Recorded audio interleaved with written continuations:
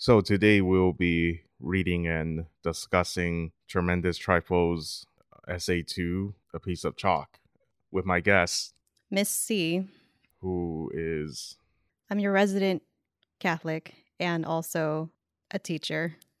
Would you be able to just read it all? Or... Yeah, I can read it all. A piece of chalk. I remember one splendid morning, all blue and silver, in the summer holidays, when I reluctantly tore myself away from the task of doing nothing in particular and put on a hat of some sort and picked up a walking stick and put 6 very bright colored chalks in my pocket. I then went into the kitchen, which along with the rest of the house belonged to a very square and sensible old woman in a Sussex village, and asked the owner and occupant of the kitchen if she had any brown paper. She had a great deal, in fact. She had too much, and she mistook the purpose and the rationale of the existence of brown paper. She seemed to have an idea that if a person wanted brown paper, he must be wanting to tie up parcels, which was the last thing I wanted to do. Indeed, it is a thing which I have found to be beyond my mental capacity.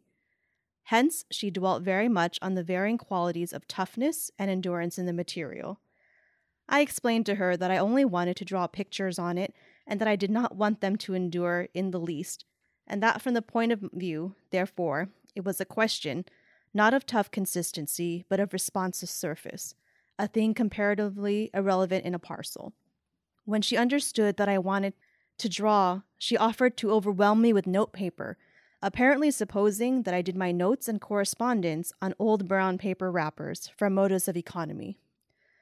I then tried to explain the rather delicate logical shade that I not only liked brown paper, but liked the quality of brownness in paper, just as I liked the quality of brownness in October woods, or in beer, or in the peat streams of the north.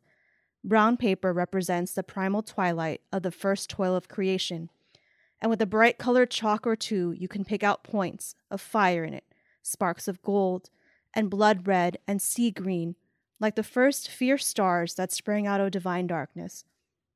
All this I said in an offhand way to the old woman, and I put the brown paper in my pocket along with the chalks, and possibly other things. I suppose everyone must have reflected how primeval and how poetical all the things that one carries in one's pocket. The pocket knife, for instance, the type of all human tools, the infant of the sword. Once I planned to write a book of poems entirely about things in my pockets, but I found it to be too long, and the age of the great epics is past.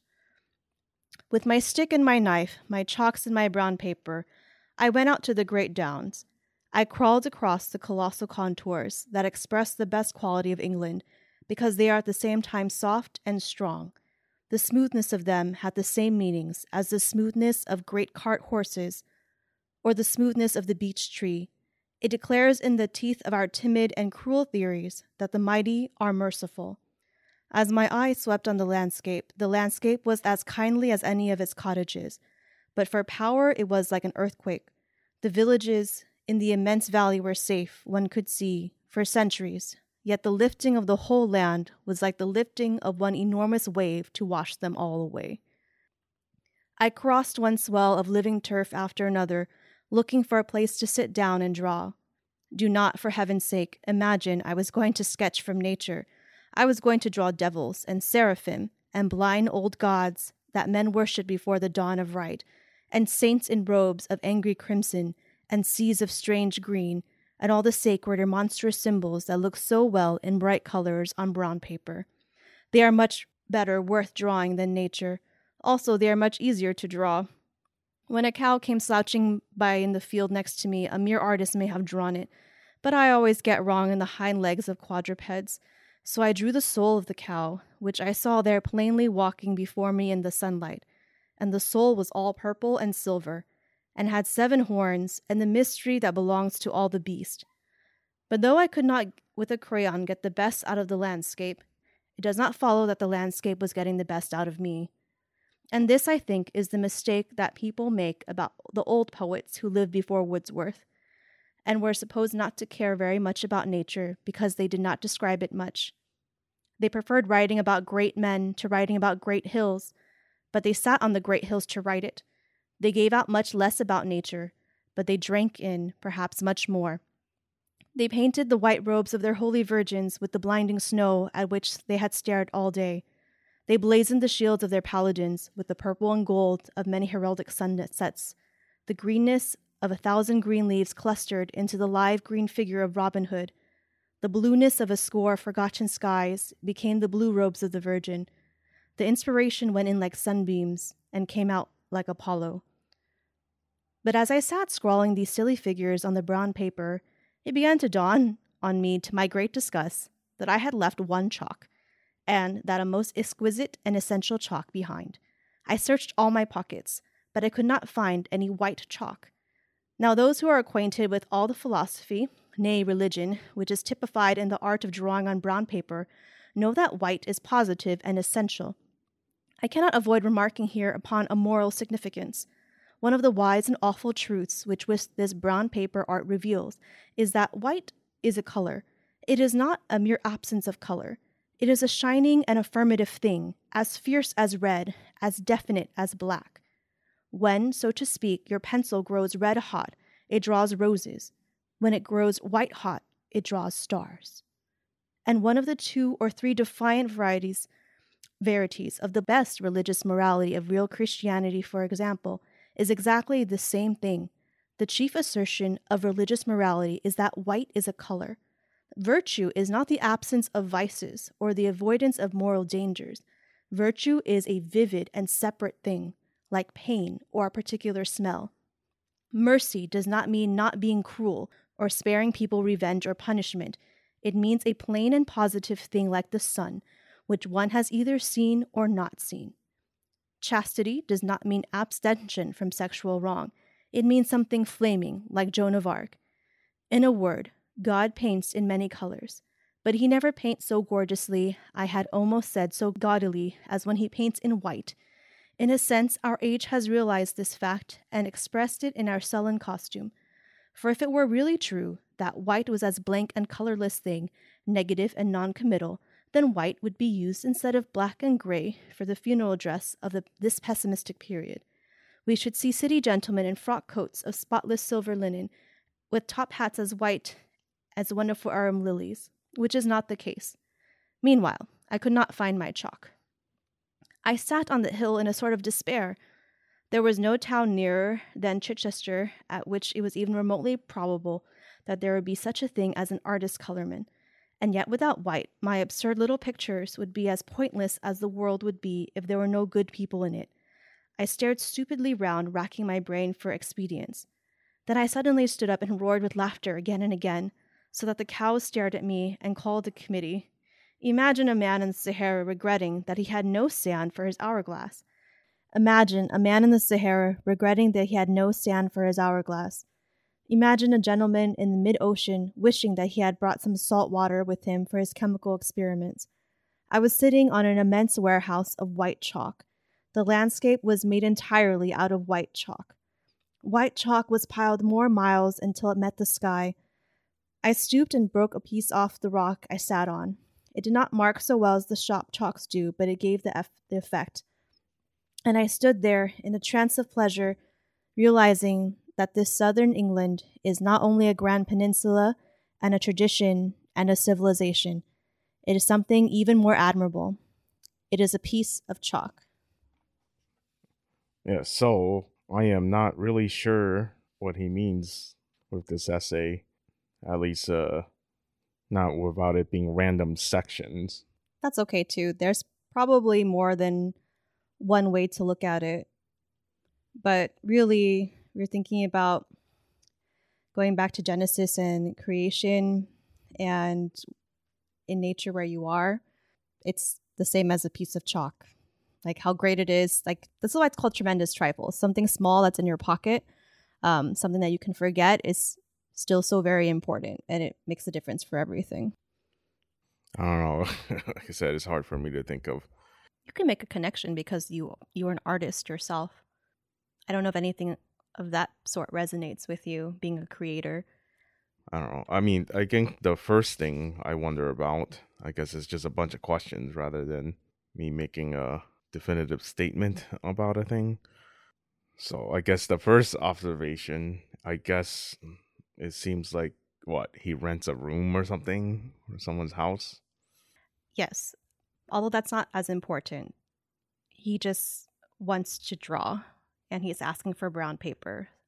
And we already have the first misunderstanding because she thinks he wants to wrap parcels. So she goes on about how durable this brown paper is, but he doesn't care about that. He wants to know about it for its artistic purposes and the brownness of it. Yeah, and I guess I get confused with the specifics about the paper, or at least me imagining what type of brown paper. I mean, I can imagine what the wrapping paper is. I'm not sure what he ends up getting that is supposed to be drawing paper. It's the parcel paper. That's what he eventually gets. You know, when you wrap your packages from the post office, it's that kind of paper. So he didn't get his ideal brown paper? That is his ideal brown paper. Oh. He wants that paper. But you're saying that the woman just misunderstood. She's trying to give him other drawing paper because, oh, you want to draw, so here's this notebook paper. But he doesn't want that. He wants the brown packaging paper. But what does the brown packaging paper initially that he's asking for? It's the same one. Okay. But she's trying to tell him, oh, do you want it for wrapping? Okay. And he's like, no, I don't want it for wrapping, but I do want that paper. So after she finds out he wants it for drawing, she's trying to give him drawing paper, and he's telling her, no, I want the brown paper, the one that you wrap packages in. And I guess that's something that connects to life too. Like we have a thing that we want. There's a reason why we want it, but it could be for other purposes. And people might try to convince you you're not using it for the right thing. I don't think that's what Chesterton is trying to say with this part of the essay, but you can make a modern connection to that. And that's the entire point of like all his essays. Everything is trivial. That's why it's called Tremendous Trifles, right? Everything is small. It's paper and chalk. But from it, he has these grand ideas about the nature of creation, of virtue, and of, I guess, our life. And that's all just from chalk and this brown paper. Like the things that are in our pockets. That's most of all the essays are going to be like that. It's something small, it's trivial, it's a trifle. And he pulls from it these great like insights about our life. So when he says, I like the quality of brownness in October wood and in beer and in, what's that last one? Peat streams of the north? What the heck is that? I don't know. We can look that up. But I know that it's brown. Yes. There's a lot of things that are just details that are not actually important. Mm-hmm. He just is making a list that he likes the brownness, but I don't see any additional symbolism to that. I could be wrong, but I think he's just making a point. And him making the point that is primal? Like he just wants the thing for what it is, but not how other people might see it. He just wants, the primal, like the thing that it is, that it's just brown. There's no other need for it. He doesn't care that it's durable. Like she's trying to give him the other reasons why this paper is good, for wrapping packages, but he doesn't care about that. Yeah, he does care about what's primal about it, just the fact that it's brown. That's very emphasized. Well, in the next part where he lists a bunch of colors with the chalks here, and those colors do come back later as different representations. I don't know if there's like a deeper thing. Yeah, I would say so. That those are, anytime we see color in literature, it's symbolic of things. Red has a connotation for passion or, evil or whatever. Something that's very intense. Green has a connotation. Blue has a connotation. So I think it is important that he brought up those colors and that they're repeated again. And they're just, symbols of things in life too for us. And it's why it's really important when he gets to white, when he talks about how white is important as a color. And he also talks about how when he goes to draw, he's not going to draw nature itself. Even though it's obvious, it's what you look at, but he's using nature just as inspiration, what comes from nature, the feelings of it, but it's not actually what he draws. So he's not going to draw the sunset or the cows. He's drawing these other things. He talks about demons and angels and saints and the soul of the cow, not the actual cow itself. Like you're using nature as that inspiration to point you to something deeper. And I think that's something you can say about God too. You look at the creation to point to the creator. I think I get this, but I don't know if there's some even more deeper meaning to the. Once I planned to write a book of poems entirely about the things in my pocket, but I found it would be too long, and the age of the great epics is past. Is that just a joke? It's a joke, but it's also true too. You can write so much about what's so small and what seems trivial, but it's a joke. It's him also being very witty. That's how he writes. I was chuckling as I was reading this out loud too. It is still humorous after all this time. I could write a book of poems entirely about the things that are in my pockets, I think. Let's see. It is a straightforward essay. The lessons from it or insights are straightforward, I think, but it's just what you want to get out of it, how you can connect it to your life today, or just like what it resonates in with you. What is that word? So virtue. Yeah, that's the idea with color, right? That's what I put down for my notes. Like white is its own color. It's not just the absence of color. So like virtue, it's a thing of itself. It's not just absence of evil, of vices. It's something in of itself. It's not just the absence of vices or the avoidance of moral dangers. Virtue is a vivid and separate thing, like pain or particular smell. Same like mercy, same like chastity, goodness. And I think when he talks about later, you know, he's looking for the white chalk, which is a stand-in for white being a color, things like virtue and these other things that are mentioned. It's actually everywhere around us. We just need to see it. So what's the Joan of Arc part? It just means, so chastity does not mean abstention from sexual wrong, which is true. To actually be chaste and practice that, it doesn't mean like you're just abstaining from sex. It's a whole virtue in itself. And it's just a reference to Joan of Arc. I'm not sure if you're familiar with her story. A little bit, yeah. Yeah, but just like it's passionate, it's flaming. You know, she was burned at the stake, you know, so it brings up those ideas too, of being sacrificial for yourself and for the greater glory of God. Not like Jan Hus? Yeah, but I think it's some nuggets to reflect on, that it's simple things, small things, but it draws us to a greater attention to what our life is like. And we really are surrounded by goodness, by virtue. We just need to see it. Guess I like the and yet without white my absurd little pictures would be as pointless as the world would be if there were no good people in it. That really is a good summation of this essay too. We need the white as a color. Without it, our lives are pointless in a way. The virtues and everything. All the virtues, yeah. And that makes sense. We do associate white with purity. The only thing that would be like a cultural difference is where he talks about if white was really blank and colorless, it would be used instead of black for funerals. That's a very Western thinking, you know, black for funerals. Yeah, I was about to say, you know, isn't the Asian culture stuff the opposite with that? But there's a reason for that too. So that also goes into like a non-Christian perspective, I guess. What would that be?